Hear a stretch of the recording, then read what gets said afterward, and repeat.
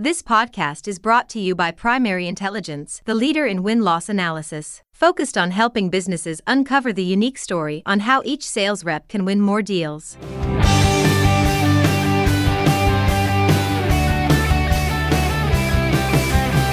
Hey everyone, and thanks for joining me on another rousing edition of Sales Intelligence Weekly, brought to you by Primary Intelligence. I'm Ryan Queller. In most B2B organizations, the struggle to create alignment throughout your customer-centric departments, it's real. The struggle is real. We see it all the time.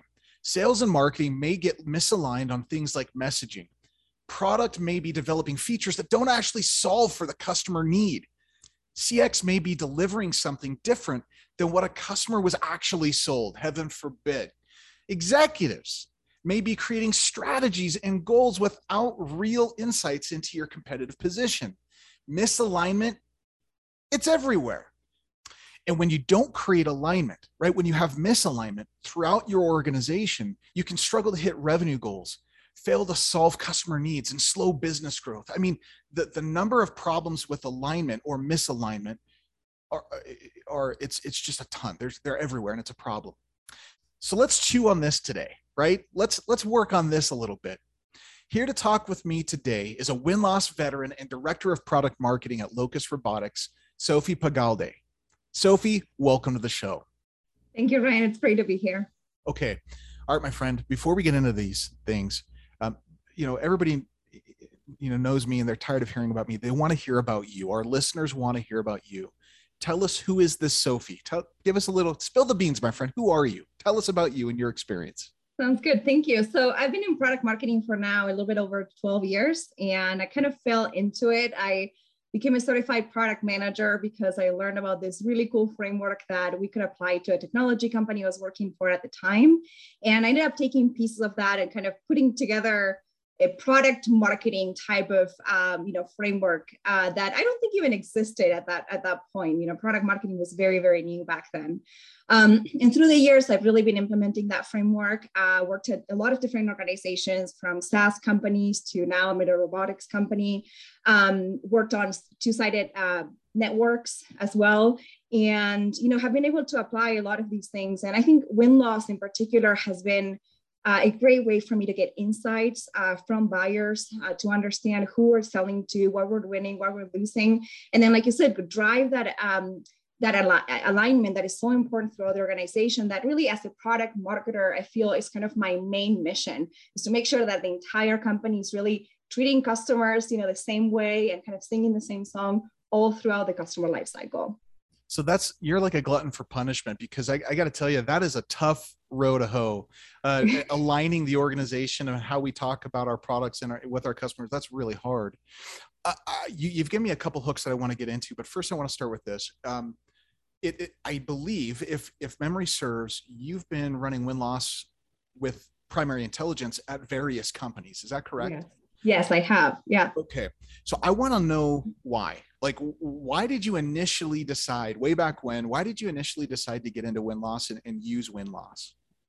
Yeah, so I've always been very curious about talking to buyers. I feel it's one of the most important things that product marketers really need to do, also product managers.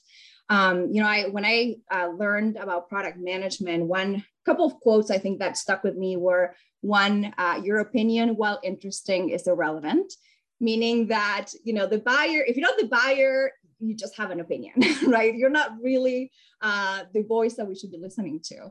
But then, I think to just making sure that we understand that, like, the interesting things are not happening in the office. The interesting things are not happening in front of our computer, thinking about solutions, but really talking to the customers and being in their world, right? And so there's this acronym that Pragmatic Marketing uses, that is NIHITO, and it's nothing interesting happens in the office. And, I think that's so key and really critical to a company that really wants to be customer centric. You actually have to put your money where your mouth is and spend time with your buyers and understanding how they're making decisions, why they're buying, what their motivations are, and what are they looking for in a solution. Yeah. So all I heard was mojito. I didn't hear Nahito. I heard mojito, but no, I guess that's the wrong time of day. That's fun. Yeah. So it's a different thing, I think, altogether. Okay. So, I love this. This is why you did. Okay, let's get into this a little bit. So why does misalignment occur? Let's get to the root, right? Why does misalignment occur in B2B organizations? Yeah, so I think everyone has the best intention, right? Everyone is trying to drive something. Everyone has a goal, right? Every function has a goal. And, especially, with companies, and I think misalignment happens at different stages, honestly. It can happen very early in an organization where you're still kind of trying to understand what you're even doing, right? As a startup, sometimes you still don't have answers to a lot of questions. As the companies grow, misalignment can happen for other reasons, like, functions are becoming really big and kind of siloed and not talking to each other. I've also gone through a lot of mergers and acquisitions, and the other challenge is how do you bring those people together and make sure that the functions are now working together and really know who the stakeholders are as we are integrating new people and new organizations or new product lines into the business. And all of these things can create misalignment. And I think while everyone has the best intention, everyone's trying to drive an agenda in a way. And I think one of the interesting things about, product marketing is that we come very close with that every day, right? Because part of creating alignment and making sure that we're selling, we're marketing what we know we can sell and selling what we know we can deliver and delivering what we sold.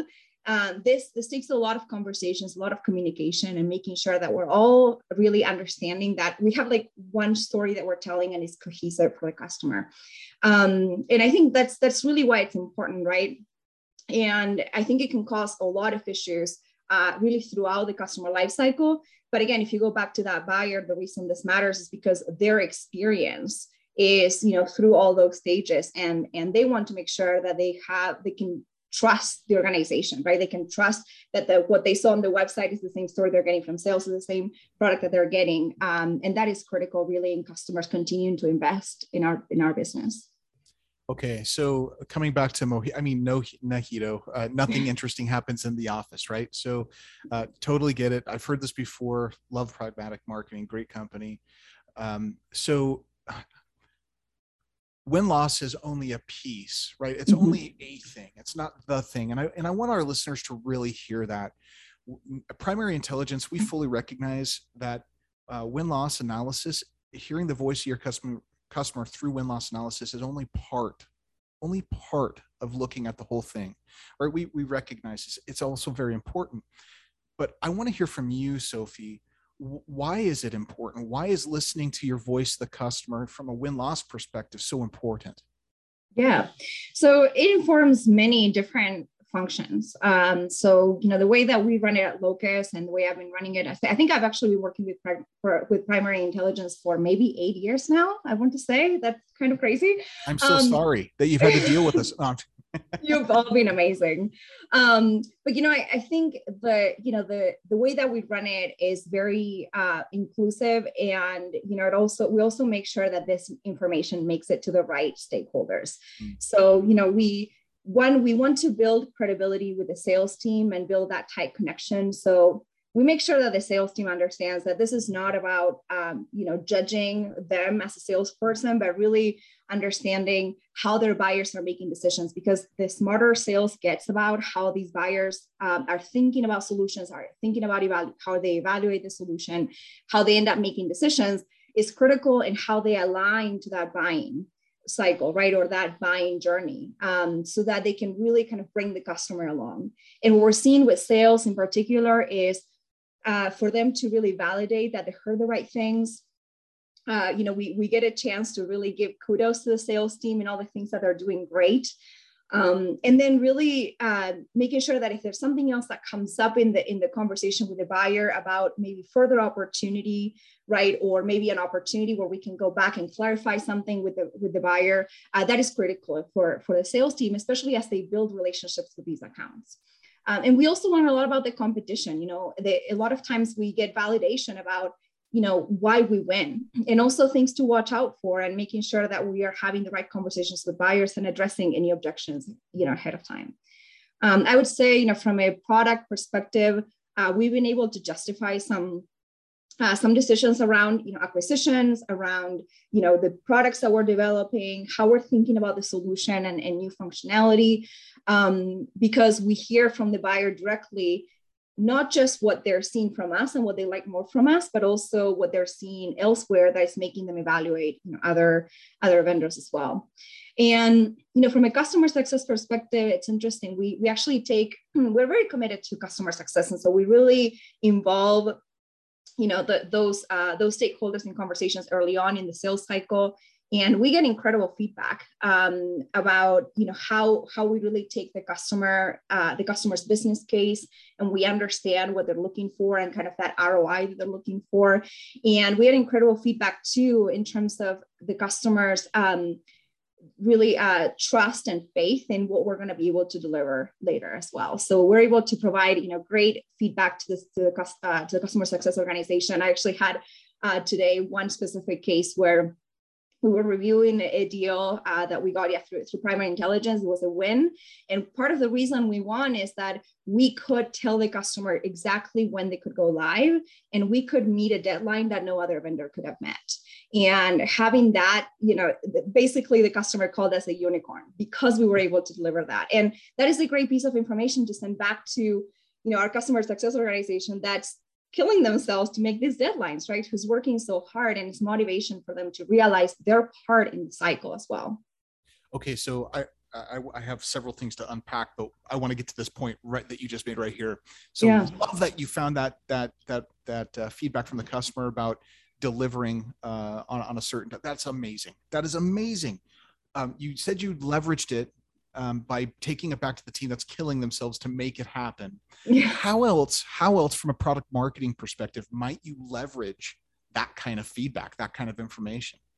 Yes, in this case, it actually validates something that we've known and we've seen, but it kind of gives us, one more time that validation and that quote from a customer, right? Which is the way that we think about time to value and the way that we think about those short, implementation times that get the customer to their ROI faster is critical. It's one of our core differentiators, honestly.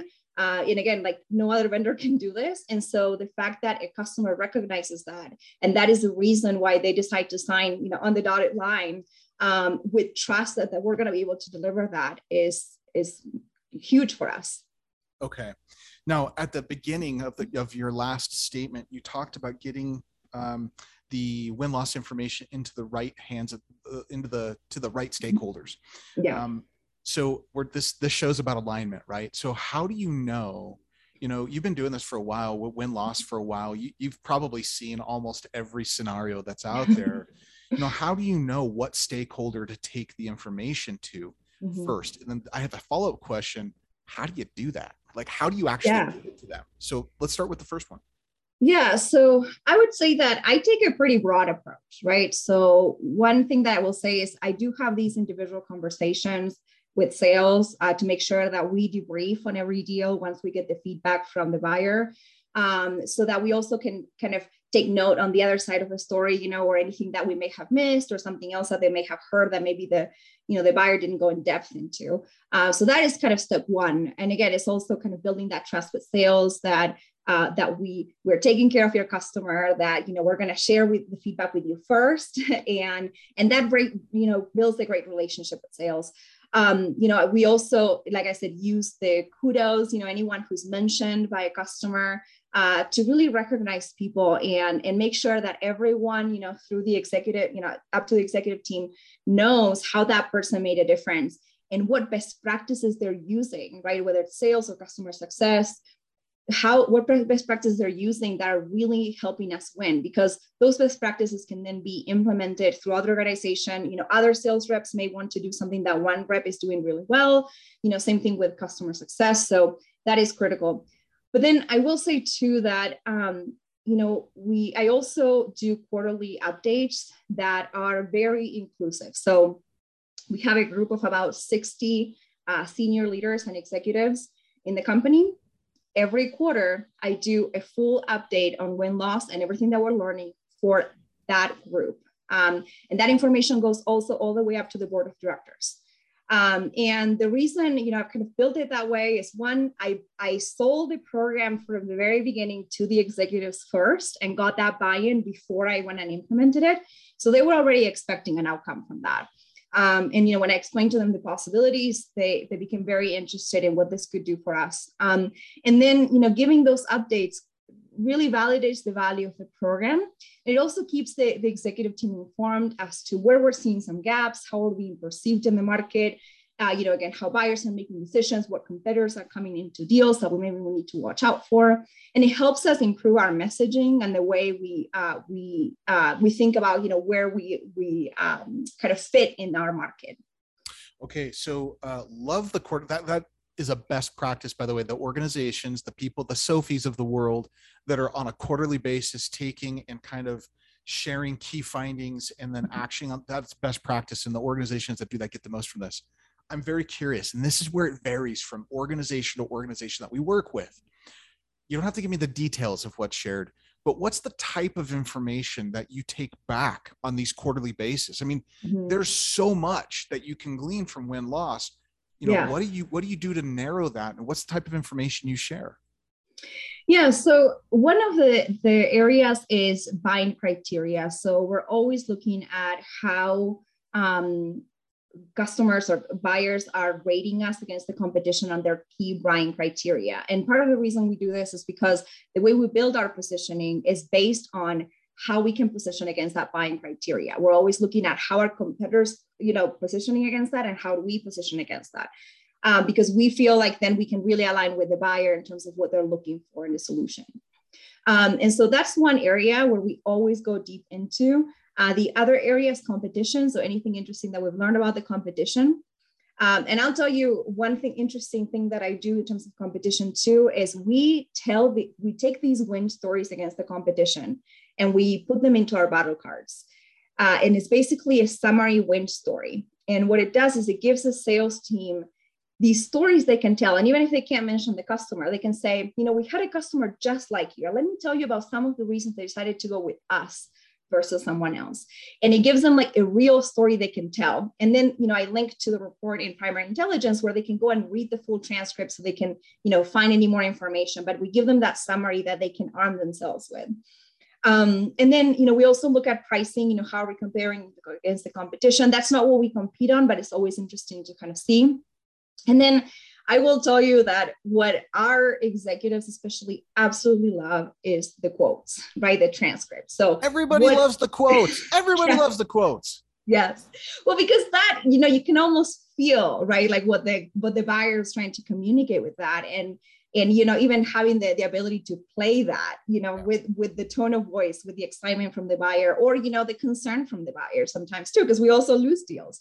But having that voice of customer is critical, and also making sure that everything that I'm presenting to them in terms of findings, I always have those quotes to back it up, because what I find is that that's when everyone in the organization can really connect to it, right? It's not just a chart that shows why we win, but it's anecdotes and what the customer really said about why we won, or why we lost as well, right? Like what were they telling us? Is not just a bullet point on a slide, but there's a story behind it that we want to make sure that everyone understands.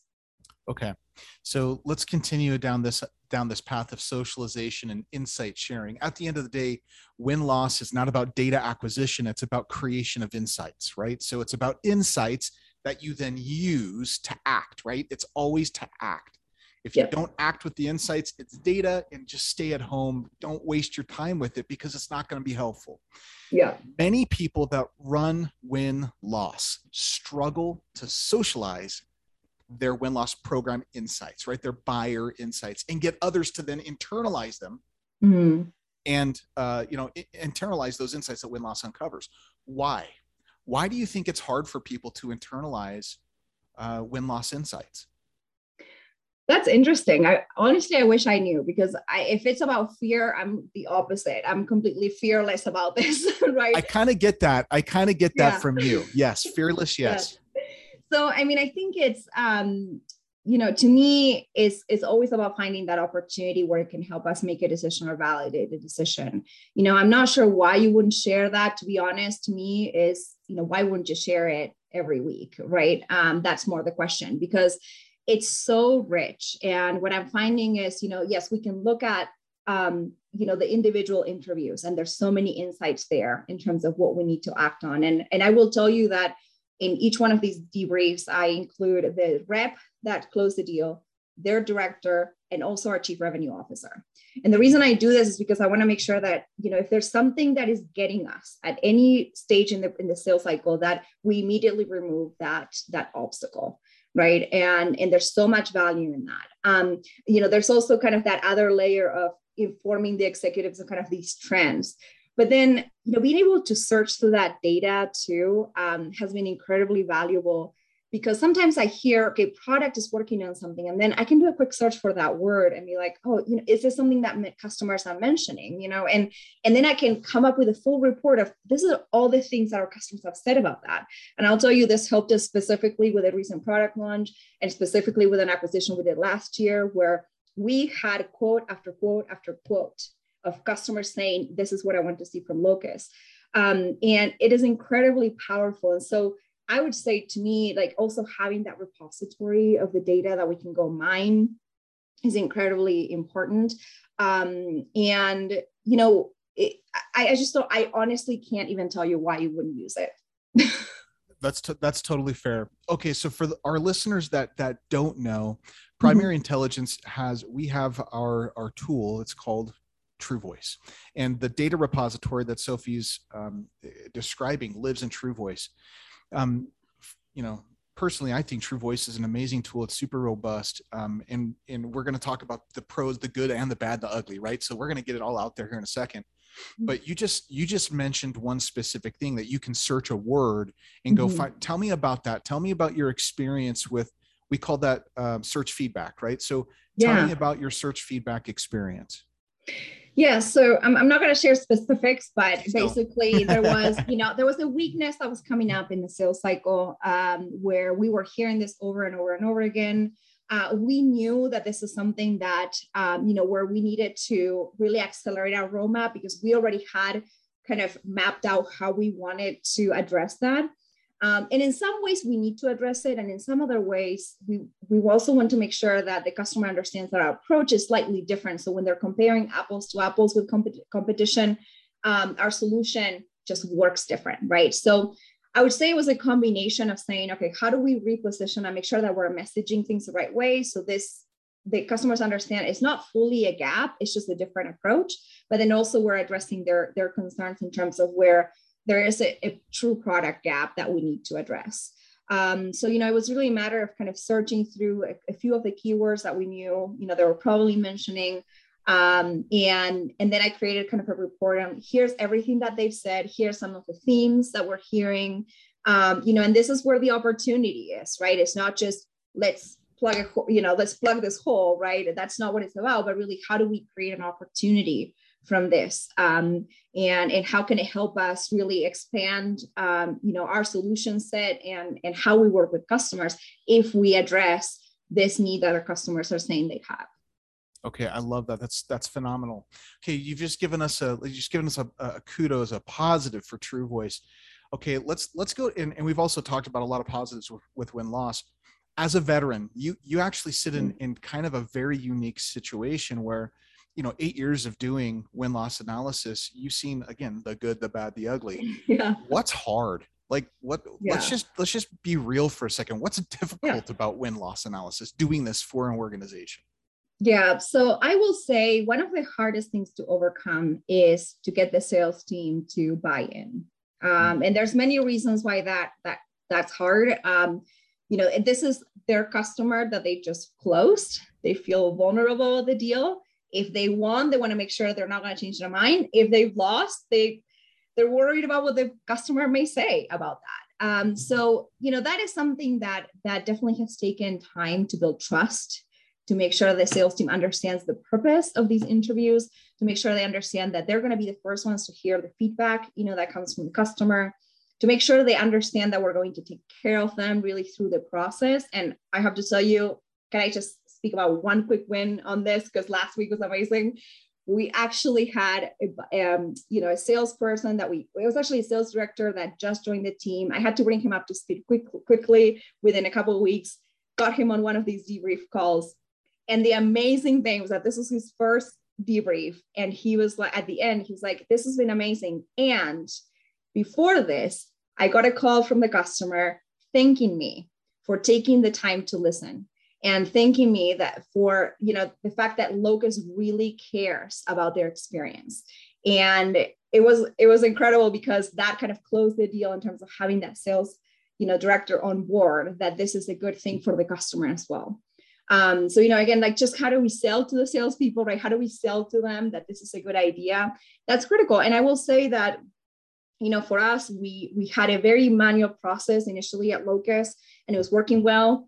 And then we decided to automate, and that did not work for us. Honestly, it kind of became this thing that maybe I'll do if I want to, and it was really easy to click that button to say, yeah, don't send the request. And so we just went back to saying, no, let's just do this manually, make sure that, again, the sales team feels like there's this warm handoff, that we're not dropping the ball or sending some random email to someone. And I will tell you that in the last week, we submitted like 13 candidates or something, to like, I think it was like within 24 hours, as soon as we switched back to this manual process again, because it just builds more trust with the team, and it helps us make sure that we're really taking care of each individual customer in a specific way. Like, for example, we're going global now, and we do have to do interviews in other languages. And, making sure that we know what language to approach the customer in has also been, something that we have to be careful about. Okay. So you just mentioned something else just now, the global research level. That is a complex animal by itself. I mean, how do you address that? How do you address the various cultures, the various ways of looking at giving feedback or receiving feedback? How do you deal with that in a global situation? Yeah, so I will tell you that having a vendor like Primary Intelligence is critical for me because of the scalability, right? There's no way that me and my team could do all the interviews that we want to do, and especially with all the different time zones, the languages, all these different things. So I will say that having, you guys help me with that has been critical, and being able to translate, because at the end of the day, the more global we become, the more we want to understand different perspectives, right? And buyers in North America do not behave the same as in Europe. Not the same thing. Yes. Not the same at all. They make decisions different ways. Things matter to them in different ways. The buying criteria may be different. The competition is different. And so we really are trying to take this approach where we really want to be focused on the region and really understand the nuances. So, because at the end of the day, you're selling to a person, right? You're selling to someone who has a culture, who has, a way of thinking. And, we're very fortunate to have people locally who are doing the marketing, sales, implementations. And what we also want to, give insights to them that are relevant, right? If we're just giving them insights on what's happening in North America, not always is that going to be helpful for them to help us build our business in Europe, for example. Okay. So one of the key words, my antenna always go up when I hear the word trust. Trust is, it is a root or a foundational or a necessary environment to have in order to win at your business. Full stop. I believe this inside of me. How does win-loss either help or hurt that trust? And I do mean help or hurt because I could potentially see either way happening. What's your experience with win-loss and analysis, the feedback that you get from the buyer, and how that either helps build trust or helps erode trust? Can I ask, do you mean externally or internally? Internally. Or both? Internally. Let's start. Well, I would actually, that's a great point. Let's hear both. I would love to hear both.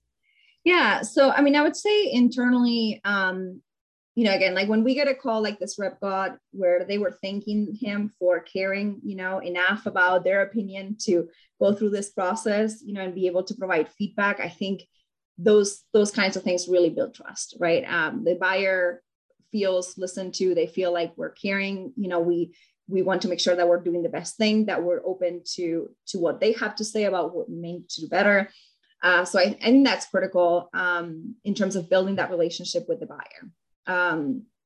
And I think also, what you want to make sure too is that you're following up on that, right? If there's feedback that the customer says, I'm not sure about this, or I have questions about that, or, I don't know if you approach this the best way, that we're really following up and kind of owning it and making sure that either we're clarifying or we're working with the buyer to make sure that we're kind of closing that loop, right? Otherwise, the trust that you may have built in that process, you lose immediately, right? Because there's no follow-up, no action on it.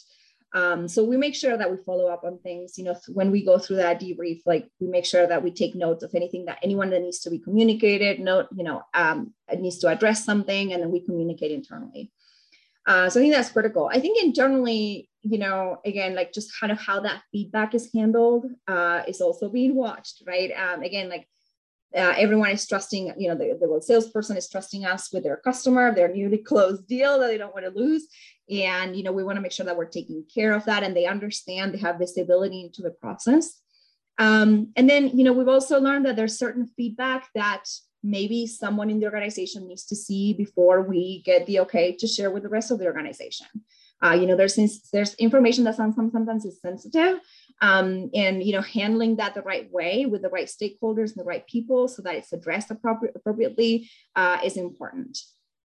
So you just touched on a subject that's really important to me these days, and I'm seeing this in the market more and more, both from an employee perspective. Employees are looking for this, and also employers, and that is this idea, this sense of taking care of one another. Mm-hmm. There's just not enough of that. There's really not enough of that in the world. And in a previous episode, we had another customer talk about the dangers of weaponizing win-loss analysis. Like, do not do that, how damaging that can be. And at the end of the day, win-loss, from my perspective, the organizations that I've seen that really drive trust, that create uplift, are the ones that do it with the intention of taking care, right? Taking care of one another, taking care of the salesperson, taking care of product, taking care of marketing and messaging, product marketing, down the list. How do you ensure that you can that you communicate the intention of that win-loss, that taking care of the people internally that they're receiving feedback about? How do you do that? Yeah, so I mean, I think it's a lot of to visibility. First of all, like I said, I think just giving people visibility into what the process looks like, how we're going to collect this information, how we share it. I actually have a call with every new salesperson that joins the company where we walk them through, the different things that product marketing does, and win-loss is one of them, because we want them to buy in from the very beginning and see where the data is going to be reflected before they send their customer through. So that is important. I forgot your question. That's okay. No, what I was asking is specifically about how do you ensure that you communicate that you're taking, this is not designed to be a weapon, to be a stick to beat somebody with, but it's designed to actually help take care of, everybody in the organization. Great. So another aspect is, I'm a product marketer, so we're good at positioning and messaging things. And I think just the way you position and message, the program, also the way you position and message the feedback matters, right? We're very thoughtful about how we curate that information and how we present it back to the organization. We try not to present problems, but maybe say, here's some feedback, here's some potential solutions, here are some ideas. So really how you communicate matters all throughout, from the introduction of the program all the way through the execution to, then being able to share that information back into the organization. Okay. So one thing that we do at Primary Intelligence is we gather, really a ton of information. Specifically, we do survey, and then we do live in-depth interviews, right? And the survey, we typically measure 4 categorical areas versus the top competitor. You've got, how did we do against the competition in price, sales motion, product or solution, and the company perspective. And then we go deeper in the in-depth interview. We gather a lot of information. You have disparate organizations that have, like you said at the very beginning, that have their own agendas. Now, that's crazy talk, but it's true. Everybody has their own agenda, right? Sales has an agenda, marketing has an agenda, so on and so forth.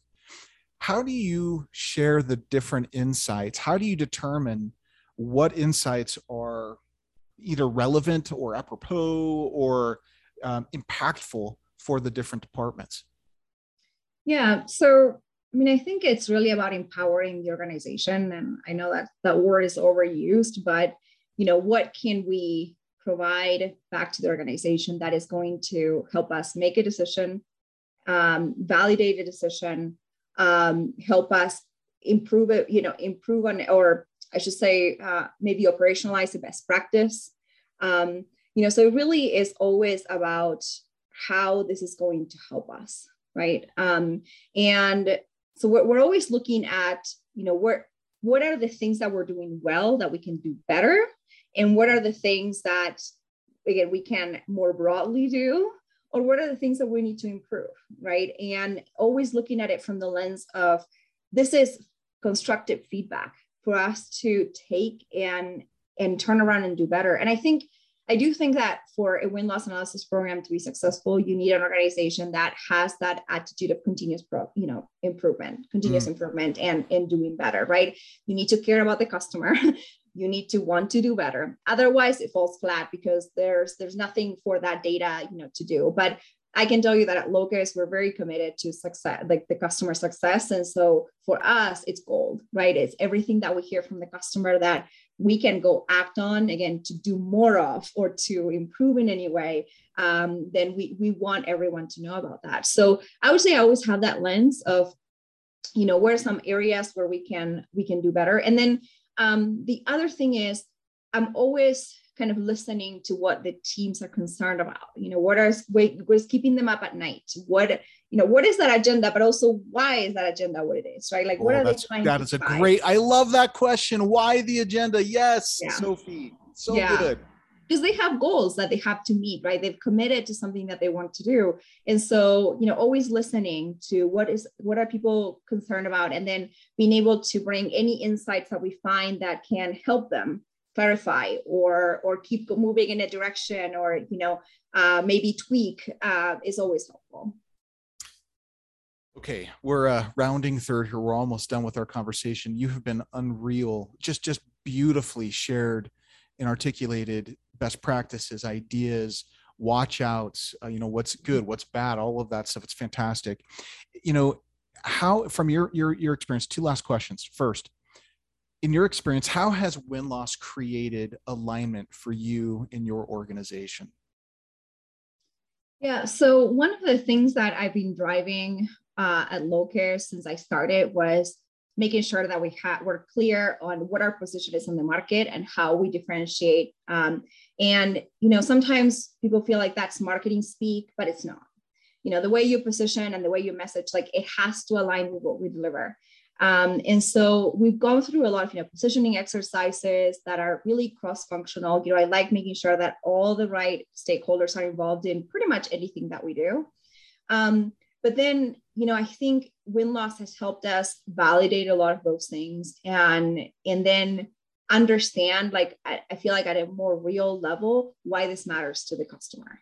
So again, it's not just words on a pretty marketing slide. It's actually something that we live and breathe, right? Like I was saying that example where, the reason we want to drive this quick timeline, right, in terms of implementation is because it impacts the customer ROI. And that's one of the main reasons they choose us, because that's one of the things that matter to them, right? And so it's not just an idea. It's something that we need to live as an organization. And when the entire organization over and over and over hears these customer stories that tell us why those things matter, everyone wants to go deliver on them.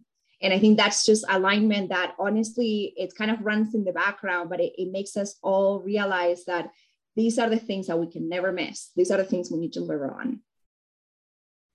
Okay, that was awesome. So last question for you, my friend. If you could leave our listeners with one final thought, any piece of advice. Let's say you're sitting down over a nice, soccer game between Brazil and Argentina, and you're enjoying some dinner, maybe a glass of vino, I don't know, just enjoying your time. What advice would you give to somebody about win-loss analysis and alignment? What would you tell them? Yeah, so I would say, especially for product marketers out there, own being the voice of the customer. And I think there's many ways to get there, but if you want to be the voice of the customer, you actually have to bring the voice of the customer to people. You can't just take that information and keep it to yourself. That's when you ask me that question of why would you not share, or I can't even imagine, right? Because to me, it's one of the most incredible resources in terms of driving enlightenment. Again, like backing up everything that we do, tying it back to why it matters to our customer. And at the end of the day, we're really aiming to be a customer-centric organization. We are one, but to continue to be one, especially as we grow, we have to be committed to listening, and we have to be aligned with that voice of the customer. Sophie, thank you so much for joining us on the show today. We loved having you on the show, and moreover, we've loved having you as a client for all these years. You really are a champion of win-loss analysis. You're crazy professional, and we love seeing the impact that win-loss analysis has had at each of the companies that you've implemented it at. Thank you so much. Well, thank you, Ryan. It's been so fun to talk about this. I'm truly passionate about it, so it's been super fun. I can feel it, sister. I can hear it. For more on Primary Intelligence and Locus Robotics, check out the show notes at primary-intel.com/podcast. And don't forget to subscribe so you never miss an episode. We'll see you next time.